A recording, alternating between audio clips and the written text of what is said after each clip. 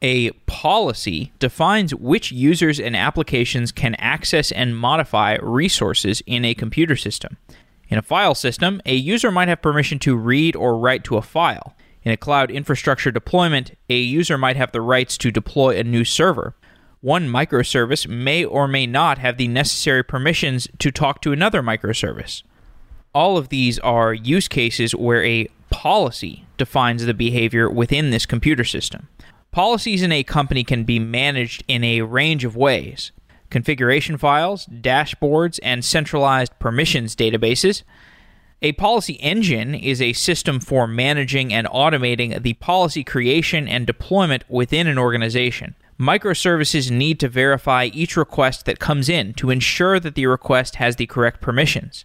To check those permissions, a microservice can contact the policy engine. That policy engine has all the information from the whole organization about who is allowed to do what. However, talking to the policy engine over the network can be a slow process. Open Policy Agent is a deployable agent that can run as a sidecar next to a service and check policies by looking inside of a cache. Torin Sundal is a core committer to the Open Policy Agent project, and he joins the show to talk about policy management, the Open Policy Agent, and the Kubernetes ecosystem. And surprisingly, he also talks about WebAssembly.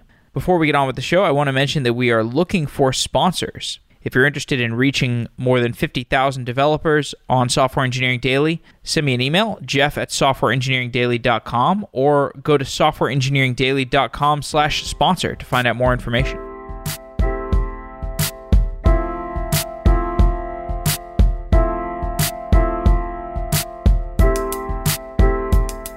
Torin Sundal, you are a software engineer at Styra.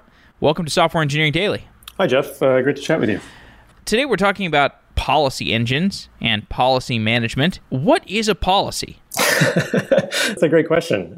Something that comes up a lot. So, I think it's kind of like it's useful to have a high level, definition. And when we talk about policy, we typically talk about it just as like a set of rules, right, that you use to govern, the system. But policy typically means different things to different people, right? So, if you talk to a network engineer, right, it means a bunch of, ACLs or something like that, or a traffic shaping configuration on a network device, right? If you talk to someone from like InfoSec, it might mean, a bunch of IAM rules in their platform, right? So it means different things to different people, but the way that we approach policy with the Open Policy Agent and at Styra is we think about it as just a set of rules and govern how the system should behave. Why do we need policies in our software systems?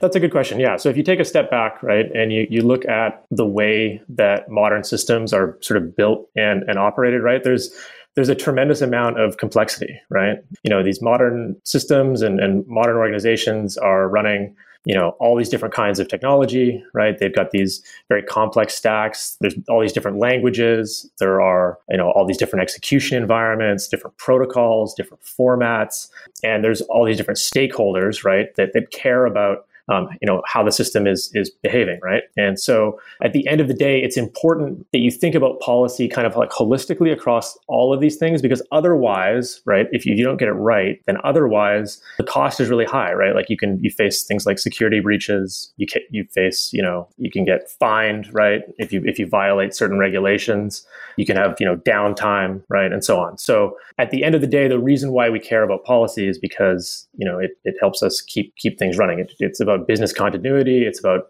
security. It's about privacy. It's about very important.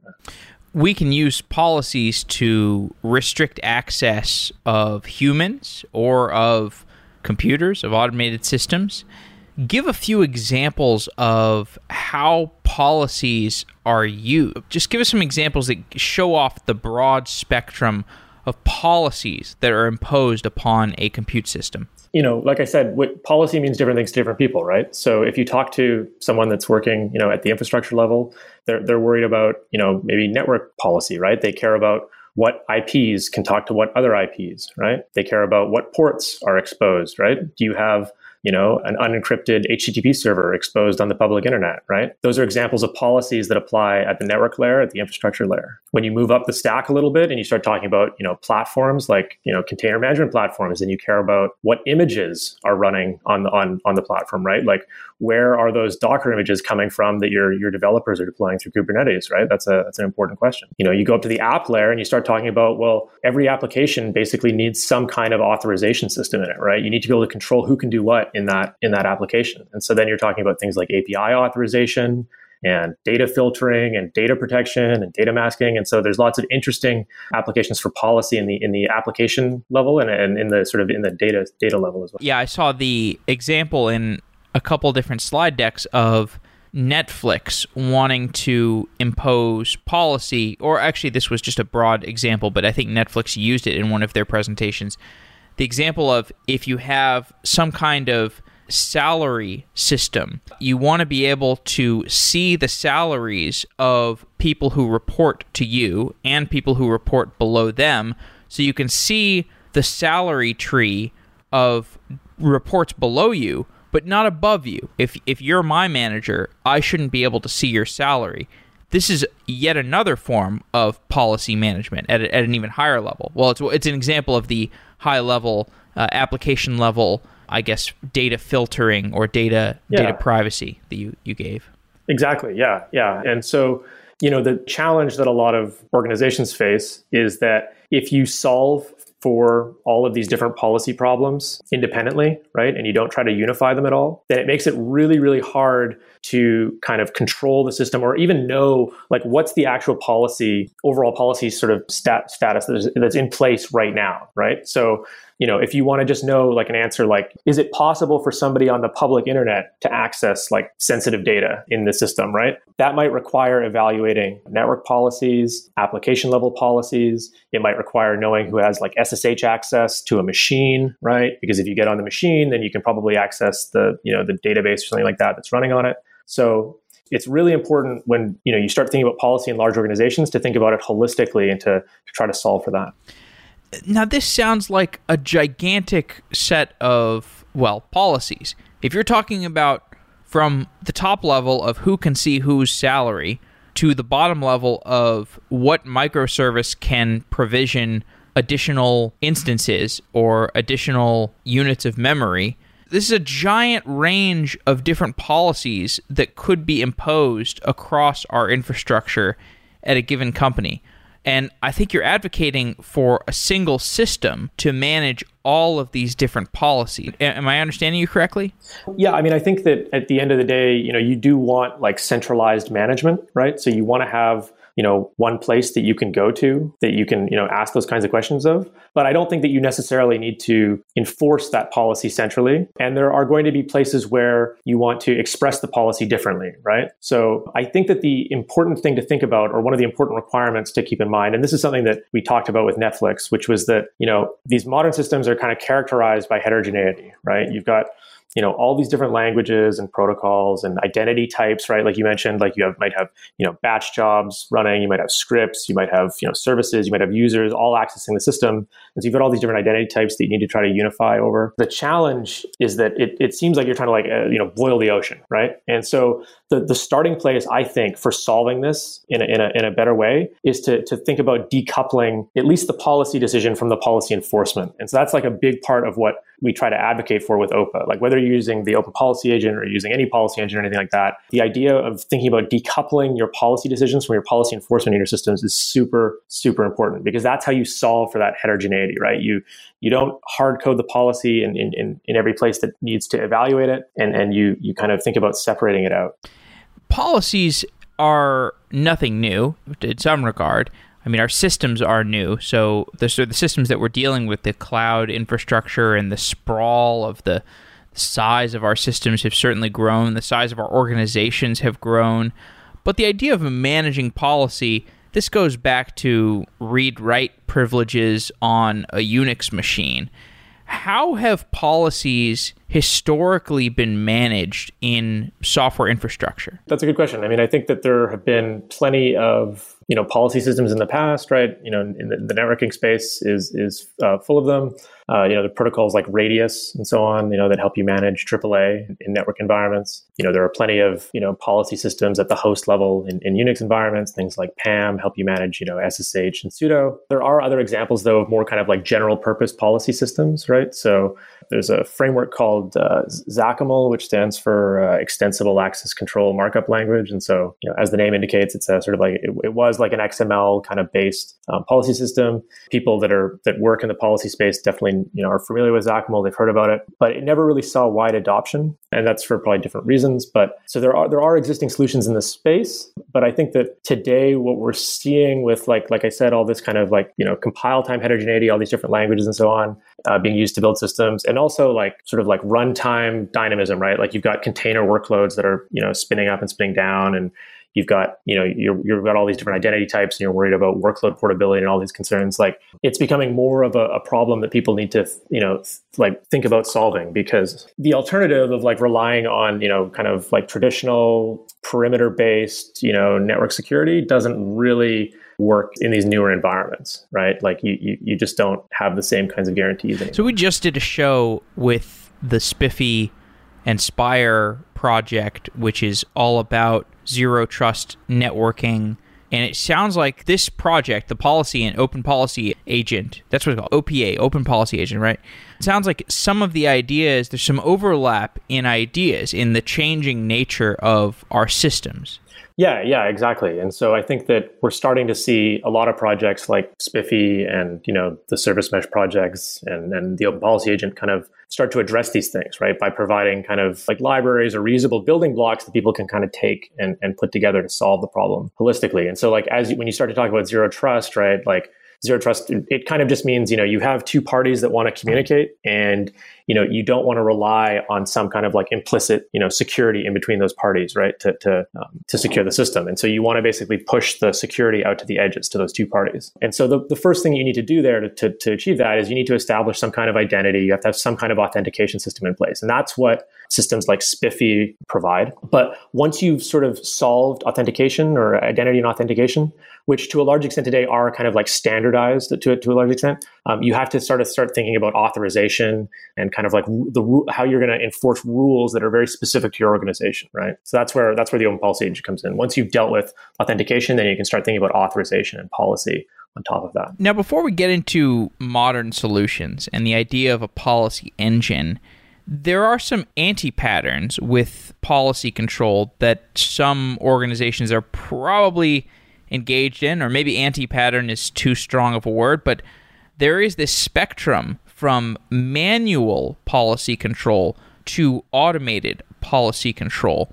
Can you help us understand the gradient between manual policy control and automated policy control, and explain some of what's problematic about somebody doing manual policy control, manually editing a config file or changing a little dashboard thing that doesn't propagate in a consistent way?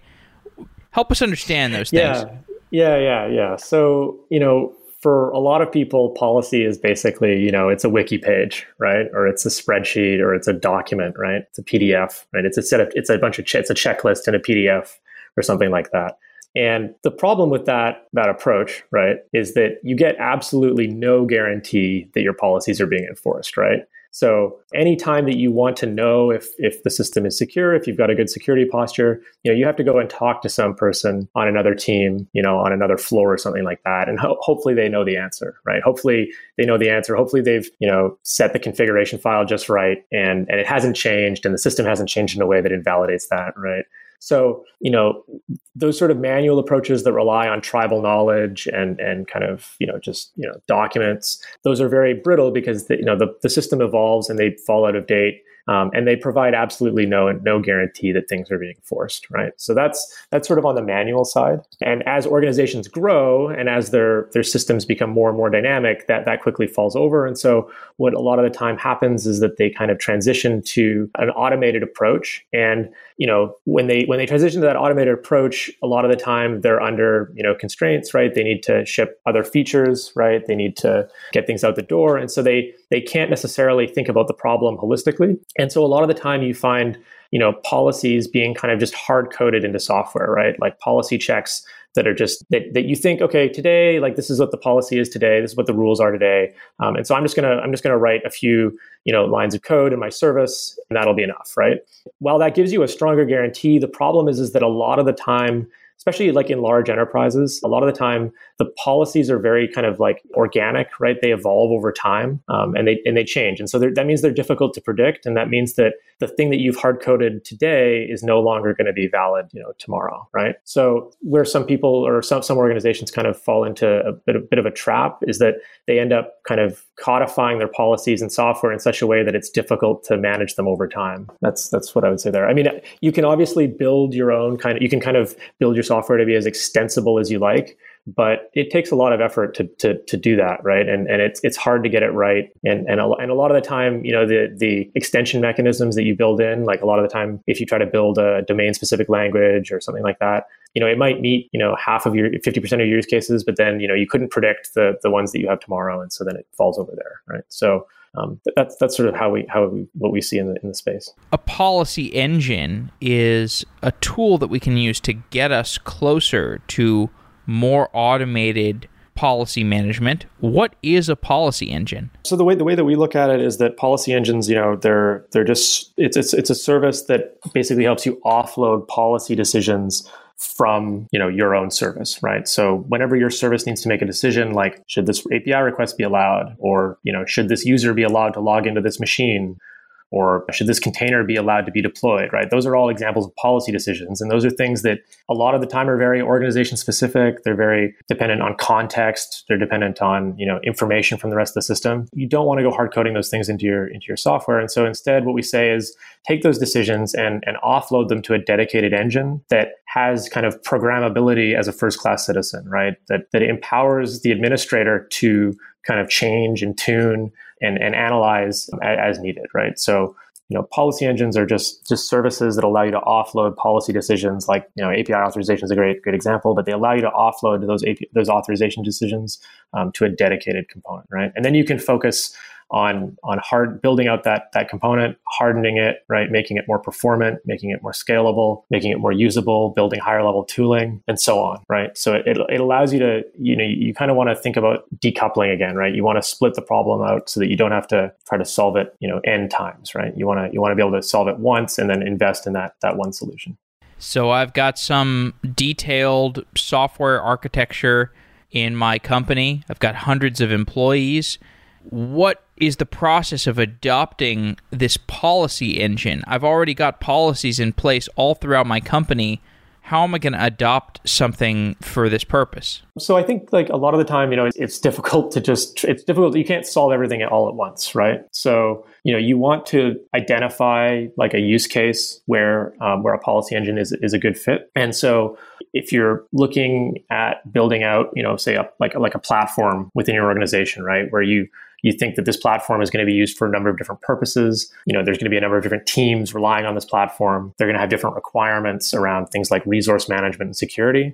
Then, you start to think, well, okay, I need to build out this thing and it's got to be extensible. I don't want to design myself into a corner. So I'm going to basically identify the places in the system where policy decisions have to be made. And I'm going to kind of make sure that I have the right extension points in place so that I can kind of change and evolve the system over time to meet the different needs that my customers are going to have, right? So a lot of the time, the place to start is just to ensure that you have those extension points, right? That you have like a webhook or something like that, where you can, configure it to call it to another system and get a decision back, right? That's sort of like the simplest way to approach the problem. So identifying those places where policy decisions need to be made, and then ensuring that the thing that has to ultimately enforce the decision can get it from something other than its own, internal code. Right. So maybe in a gigantic organization, like a Netflix kind of organization, if you decide you're going to implement a policy engine, maybe somebody's in charge of standing up that policy engine, and then they can tell everybody else in the company, hey, I know you're standing up new services all the time, you're standing up new databases all the time. Those databases have some access control logic and some roles associated with them. You're going to need to build policies around your new services from now on, if you want, you can use this policy engine that I've got. And then you gradually, people in the company can start using the policy engine to have a programmatic way of managing policy. Exactly, yeah. And I think that in a lot of organizations that go down that road, the application team, the people building the applications, like the product engineers, right, they're happy because, they don't have to worry about, rolling another authorization solution again, right? They can kind of rely on sort of battle tested, internal solution for the problem, right? Obviously, it's difficult though to scale, one of these things out for in a large organization. And by scale, I don't mean like system scalability. I mean, you have people that have to, author policies, right? They have to write the rules, but that's not their day job, right? Like they don't spend 8 hours a day writing policy, right? And so the challenge is, how do you do that? How do you expose the policy system to them in a way that's easy to consume, right? So I think that usability is a big challenge, and it's actually probably the most important kind of thing to think about when you're talking about adopting a policy engine or adopting or trying to roll out a policy system in an organization.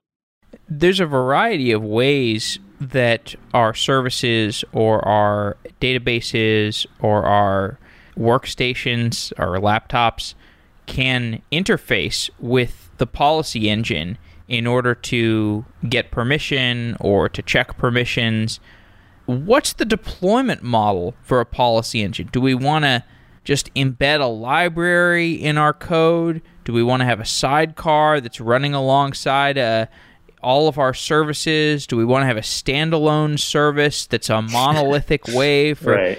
Give me an understanding for how we want to interface with this policy engine. Yeah, that's a good question. Like I think that in the past, some of the policy systems in the past have been kind of very centralized, and you want that for managing policy, right? You don't want to have to go and update policies in 15 different places whenever the requirements change, right? So you want a single place to manage it. But when it actually comes to enforcing policy, you don't want to have to, couple every single microservice in your organization to a single internal, centralized service, right? That there are a bunch of reasons why you don't want to do that, but two important ones are, performance and availability, right? So what Netflix does and what a lot of companies do is they think about enforcing policy in a decentralized way, right? In a distributed way, right? So it boils down to having a host level, daemon or agent that runs on every single machine, right? Let's say, or it runs as a sidecar next to every service. And then the service can talk to it, basically over localhost, right? Or over, a Unix domain socket or something like that. And so the result of doing that is that you pay less cost in terms of latency when you need to make a decision, and you don't impact availability, obviously, as much because you're not reaching out over the network every time you need to make a policy decision. And I think that in large organizations that have moved to like a microservice-based architecture, that's particularly important because you might have, 4 or 5 different services involved in the request chain to service a higher level application request, right? And so if at every hop in that chain, you need to call out over the network and wait for a decision to come back, you're going to pay the price in terms of latency and availability. So I think the model that we're seeing people adopt more and more is a distributed model where the policy enforcement and the rendering of decisions happens out at the edge,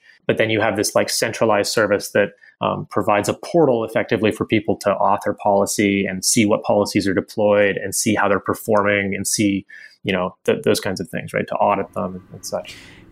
So I think what you're describing is, and this might relate to the open policy agent architecture, is you've got your service that has some kind of policies associated with it, and that service, maybe if we're talking about Kubernetes, it's running in a Kubernetes container or a Docker container, and there's a sidecar node that has the policies that are associated with this service. Maybe it's embedded in a small database, a small little cache, that every time a request is made to this service, the service can make a quick check in that sidecar to see, is it okay if this access happens? Like, does this API even have, or does this service that's contacting me, does it even have the permissions, the correct role to be accessing this service? Because if not, then no, I'm not going to accept this request. But if yes, then yeah, sure, everything's fine. But you don't want to have to make an additional network call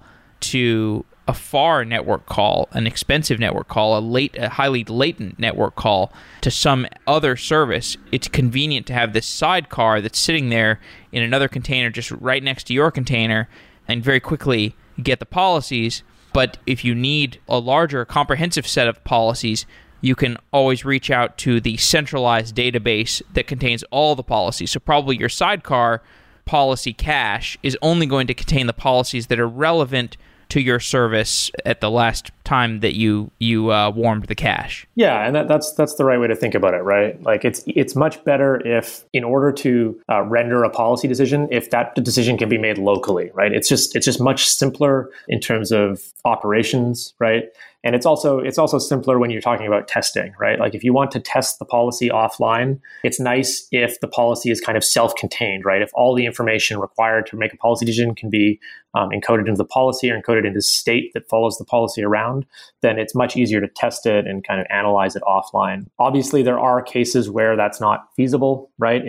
You can't, for example, replicate, the entire LDAP database to every node in the system. And so there are cases where having the ability to execute, a call out from the policy, perhaps in a kind of a dynamic manner, makes sense. But that's sort of like that's not the norm, right? The goal is to kind of keep all the evaluation local, and then that's just kind of like a special case, right? Is when you need to make a call out. So what's the process of propagating policy through a system? And so if we have this sidecar model, so I've got a service, for example, that people within the organization can ping this service and say, what are the salaries of my direct reports? Or they can say, here is a person, I want to know their salary. And the policy agent would have to permission them to be able to check if they have the rights to knowing this other person in the organization's salary. This Netflix example that we gave earlier. What's the process by which that policy check is made? And what's the process of deploying changes to the policy? What if somebody gets promoted? You've got to update the policies throughout the system. Give me an overview for how this works and how policy propagates through the system. Yeah, so it's important to keep in mind that there's policy, right? There are kind of the rules, the logic, if you will, that needs to be enforced. And then there's sort of like the data, right? The context that's required for those policy decisions, right? And so, things like who reports to whom or the groups in the organization, right? We typically think of that as context, as data that needs to get loaded with the rules, with the logic, right? So when it comes to making that available to the policy engine or to any policy engine, there's kind of like different models that are available. And so it's standard stuff like, do you need a pull based, or can you start with kind of like a pull based approach, which is usually simpler to deploy and more reliable? Or do you need like a push-based approach, which is more it can be more performant, can allow you to do kind of like lower latency updates to policy and to context, but comes with kind of additional cost in terms of complexity. And so like there's different trade-offs there when you start talking about how policy distribution should happen. And usually the answer is that like a hybrid approach is what you want to go with, right? You want for 80% of your use cases, a sort of a simple pull-based approach works well enough. But then there are special cases where, you need to kind of distribute policy much quicker, or you need to distribute context much quicker, or, when the context changes, it needs to be propagated very quickly. And so then like the pull-based approach doesn't work as well, and you need to think about it a little bit differently. So there's different kind of like architectural decisions that you need to make when you're looking at that. And that's where you start getting into this idea of having a control plane for policy, right? And so having something that allows you to both control the policies that are in place, that are distributed in the system and being enforced, as well as collect telemetry basically on those policies, right? Like, are they, when was the last time that the policy engine got its policy? What version of the policy is it running with? How is it performing, right? As well as, just like having an audit log of the decisions, for example, that have been rendered. So those are kind of like a separate set of concerns that you get into when you're managing this kind of thing at scale. So we've been talking about policy engines in the abstract. you work on Open Policy Agent. What is Open Policy Agent? So the Open Policy Agent is just it's an implementation of these ideas. It's an open source general purpose policy engine. We've been hosted by the CNCF as a sandbox level project since earlier this year. And so we started the project a couple of years ago, about 2 years ago, a little over 2 years ago. And the goal really was to create a new policy engine that could be used to enforce, a variety of different kinds of policies across the stack. And it was sort of built with what at the time wasn't called cloud native, but really was kind of like a cloud native set of principles, right? So we wanted it to work well in a container-based environment. We wanted it to work well in large scale kind of distributed systems environments. And we wanted it to have first-class support for very complex, kind of deeply nested data models. So, when you look at modern APIs and sources of context today, it's all kind of document-oriented. It's like JSON data effectively, right? And so JSON is characterized by, these kind of like deeply nested objects or maps and arrays and so on. And so what we wanted was a policy engine that was capable of understanding that kind of like rich contextual data that's often represented as JSON. So we built out the kind of core of the policy engine against that. And then we just, since then we've been kind of taking it and applying it to different systems and seeing and, solving actual policy enforcement problems. Let's give a little bit of a case study. How does Netflix use Open Policy Agent? So that's a great example. They were one of the earlier adopters of the project, and for them, they have a security platform team that's responsible for engineering a security sort of infrastructure for the organization, and so they're concerned about securing access to basically the internal resources in Netflix, right? So, HR systems, payment systems, batch jobs, sensitive data, and the like, right? And basically the internal resources that make up the Netflix backend. And so they have, a number of different use cases involving things like microservice API authorization, access control over pub subsystems like Kafka, access control over who can, just SSH into a box, and so on. So they have a number of different use cases where they need to enforce access control or authorization. And so I think what they found was that the architecture that they were building, the Open Policy Agent lent itself very well to that. So they have this kind of distributed enforcement model where they have effectively an agent or a process running on every machine. And that process embeds the Open Policy Agent as a library. And then whenever services on that machine need to make a decision, like whether or not to allow an API request, they call out to that agent and they get a decision back. So that's sort of it at a high level. They obviously have this kind of like more centralized management system as well in place that's not part of OPA. That's their own internal proprietary system, but that allows them to manage the policies that are deployed. It allows them to audit the policies that are deployed. It allows them to expose a portal to their end users, so that to the users inside the company that have to define policy and so on. But so for them, OPA really filled this gap of providing a kind of a building block, a reusable building block, a library, if you will, to express the policies with and to evaluate them. So there's not a lot of value in most companies like reinventing the way that you express the policy or implementing the evaluation engine that takes those policies and kind of answer queries against them. And so they recognize that and they leverage the Open Policy Agent there. Right. So you're concerned with the agent, which is the sidecar cache that's answering questions for your microservice. You're not reinventing the centralized policy engine from which this agent is taking the cache data, right? Exactly. Yeah. So the Open Policy Agent is really focused on providing people with kind of like a reusable language that they can use to express policy in, and then kind of like the infrastructure that you need to get that deployed in your system, which is at the core, it's the kind of like evaluation engine, the thing that you feed with policies, and then you can ask questions against, right? Like you can ask, should this request be allowed? And it'll return an answer of, in that case, allow or deny or true or false. But you can ask other kinds of questions as well, but that's just the simple example. That's what the Open Policy Agent really focuses on. It's just providing teams, companies, organizations with that reusable building block that there's not a lot of value in kind of reinventing all over the place. What are the most difficult engineering problems in working on Open Policy Agent? The Open Policy Agent is used for a number of different use cases, right? Like I mentioned a couple, like API authorization is one, like in a microservice environment, but it's also used for doing things like enforcing invariance over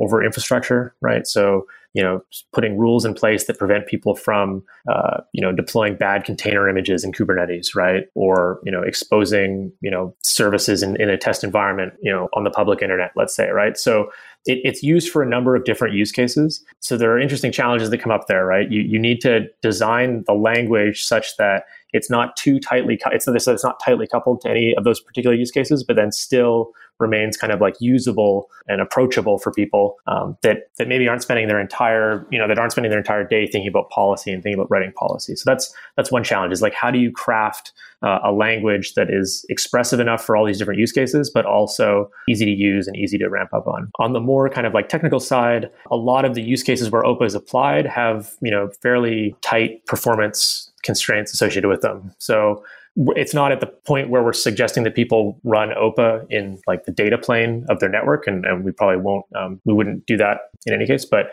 certainly, like in the microservice API authorization use case, or in the, in a pub sub use case, the engine has to be capable of rendering decisions, certainly on the order of like about a millisecond, but it's much nicer if you can kind of treat it as something that doesn't cost anything. And so then you want to have the policy decision rendered as quickly as possible, right? So, on the order of like a few microseconds or 100 microseconds or something like that. So we pay a lot of attention to performance and latency, scalability of how the policies and data are represented in the engine. And so there's a bunch of optimizations that we've put in place to kind of address that. And we've got blog posts about that online if people are interested, but that's another challenge.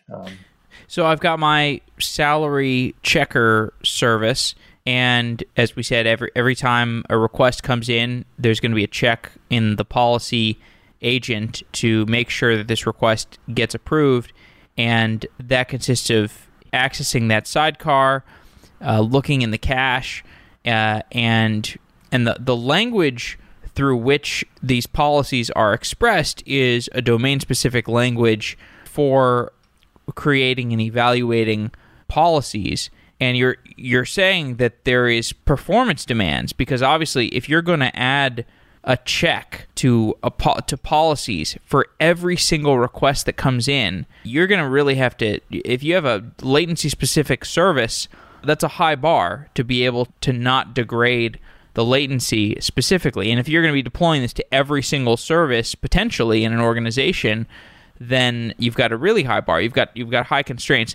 Now, on the bright side, it seems like you don't really have to solve problems like, I mean, you can tell me if I'm wrong, but like things like network partitions or node failures, or the cache getting too big. It seems like these things are not too like really in your purview as Yep. much. The problem is more like you need to be very responsive to requests. You need to be able to evaluate requests, API requests, really quickly, and that requires building a super performant domain-specific language and I guess parsing engine and whatnot.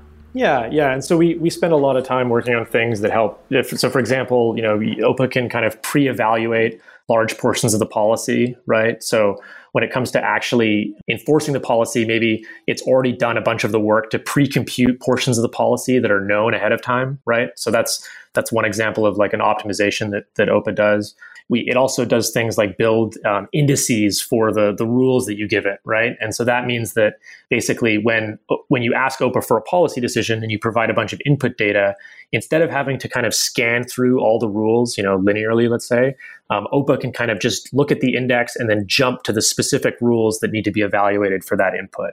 And so that, that'll provide like an asymptotic, speed up in certain cases. So we kind of invest putting the right data structures and algorithms in place to ensure that OPA is scalable to as great an extent as possible. And then there are, obviously a bunch of kind of like micro optimizations that we make and we try to make to do things like avoiding, copying data around unnecessarily during evaluation and so on. So that's kind of one area. At the same time, like if you start talking about enforcing policies that depend on large amounts of context that you can't fit into memory, that you can't fit into RAM on a single node, then you have to kind of go in a different direction. You can't necessarily like replicate all the context that you need, say, out of like a SQL database into OPA and then ask it, should this request be allowed? And so in those circumstances, in those scenarios, we have a different approach where basically instead of moving all the data that's required to make a policy decision into OPA and then evaluating the policy inside of OPA, we take the policy and we translate it into say like a SQL query or something like that can be pushed down to where the data lives, right? So we, instead of moving the data to where the policy is, we move the policy to where the data is and have it enforced at the data level. So there are all kinds of different tricks you can play to help based on the use case effectively. You hinted at a use case with service mesh earlier, or maybe you were saying that that's kind of another thing that's kind of in the same space as Spiffy and Spire. Service mesh is another thing that gets often deployed as a sidecar that sits alongside this service and helps with things like retry logic and circuit breaking and feature flagging. Service mesh is this kind of wild card of different purposes that a service can use. So is Open Policy Agent something you would want to deploy in that same sidecar, or would you deploy it as a separate sidecar? I think that, people have different opinions about how that works. Obviously, like, you don't want to have a separate sidecar for every kind of function or capability in the system, right? Because suddenly you're going to have your application process and then, a dozen sidecars running next to it. So I think that in the service mesh case, having a sidecar model is very useful. And so we see people running OPA as a sidecar. But when you start looking at projects like Envoy, for example, right, that's a very popular service mesh or service proxy. We're starting to see a lot of different kinds of programmability features going into Envoy and other service proxies. And so you can imagine having your policies effectively compiled down to a format that's understood by the service proxy and enforced kind of like inline inside of the service proxy without having to require like a call out to another sidecar. So it's really that's a much more kind of like, it's a long, sort of harder decision to make, and it depends really on your organization and who manages what, right? Sometimes there's one team that has to be worried about policy and security, and then there's another team that's worried about like, say, just service connectivity, right? And so in that model, having two separate systems might be advantageous, but it's really sort of an organization-specific decision. So I've been covering this space a lot, and I'm very interested in the business, the go-to-market strategy of different companies and the places where there is some competitors. One area of competition that I find intriguing is the Istio and Linkerd service meshes, and I don't think it's a winner-take-all world at all. I think it seems like there's room for both of those projects to be extraordinarily successful. What are the design differences between those two service mesh systems? I think that, so I'm not like I wouldn't call myself like a service mesh expert. I think that they have similar designs to a large extent, right? They rely on a service proxy to handle the data plane, and then they rely on a centralized control plane to manage the routing rules and all of that, as well as things like identity, and then also collect telemetry and help you kind of like understand and observe the system. So from that respect, they're very similar. I think that Istio is solving a lot of problems, and it's trying to go outside of just Kubernetes, right? Like, you could use it outside of Kubernetes. So I think that Linkerd is more focused now on Kubernetes specifically, and there are advantages to both, right? Being able to focus on one platform means that you can kind of provide a tailored sort of user experience for that platform, which I think a lot of people would appreciate. At the same time, not everything is going to run on Kubernetes, right? Or will, in the near future at least, run on Kubernetes. And so having the ability to connect, multiple different systems together with something like Istio is compelling. From a policy point of view, I think that, service meshes are great. They help you, offload, like you said, different functions from services like rate limiting and feature flagging and authentication and authorization, right, between those services. But at the end of the day, there are going to be application level policies that need to be able to be enforced in the services that are running on top of the mesh. And those application level policies, you can't really solve those with like a simple protocol level or request header level policy system, right? Like as soon as you want to kind of reach into the message payload in the request, or you want to do anything based on like the data that a service is returning, then the service meshes don't really address that kind of a problem. So that's one angle. The other angle is that, that's a popular use case for OPA as well as other policy engines is just, enforcing invariance over infrastructure, right? And so that's, again, part of the challenge here is that you don't want to end up having like N policy systems in place, right? Because then you lose the ability to control and understand what's going on. So I think there's definitely room for something that's like outside of the service mesh that helps you manage policy. And then maybe it leverages features provided by the service mesh to do the actual enforcement. But from a management point of view, you don't necessarily want to rely like entirely on like a service mesh policy system.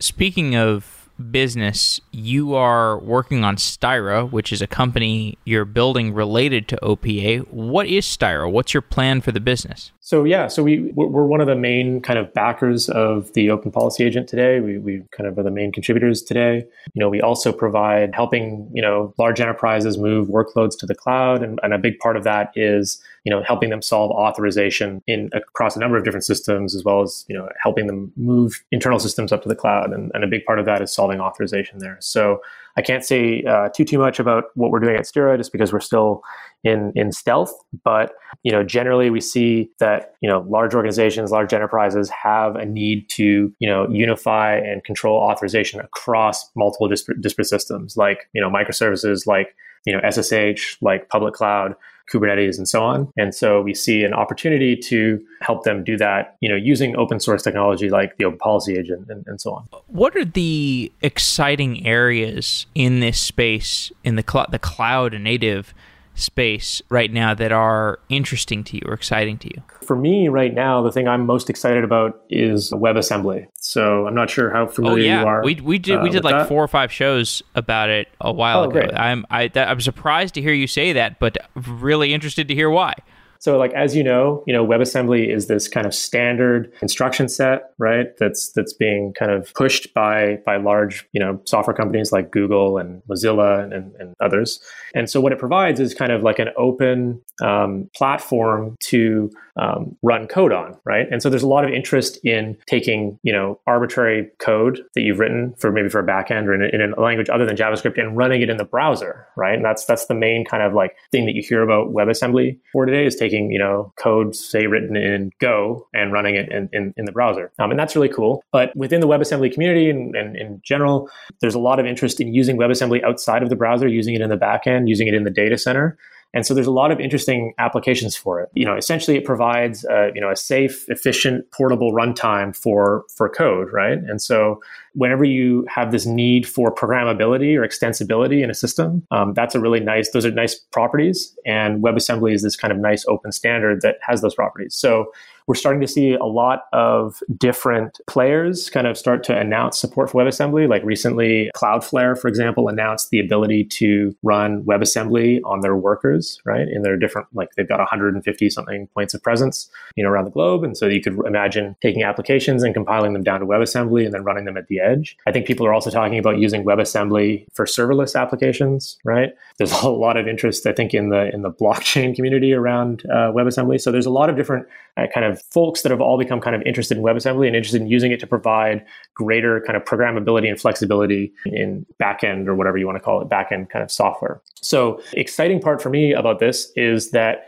because you can kind of run code or logic on WebAssembly, it provides kind of like a platform for policy enforcement, right?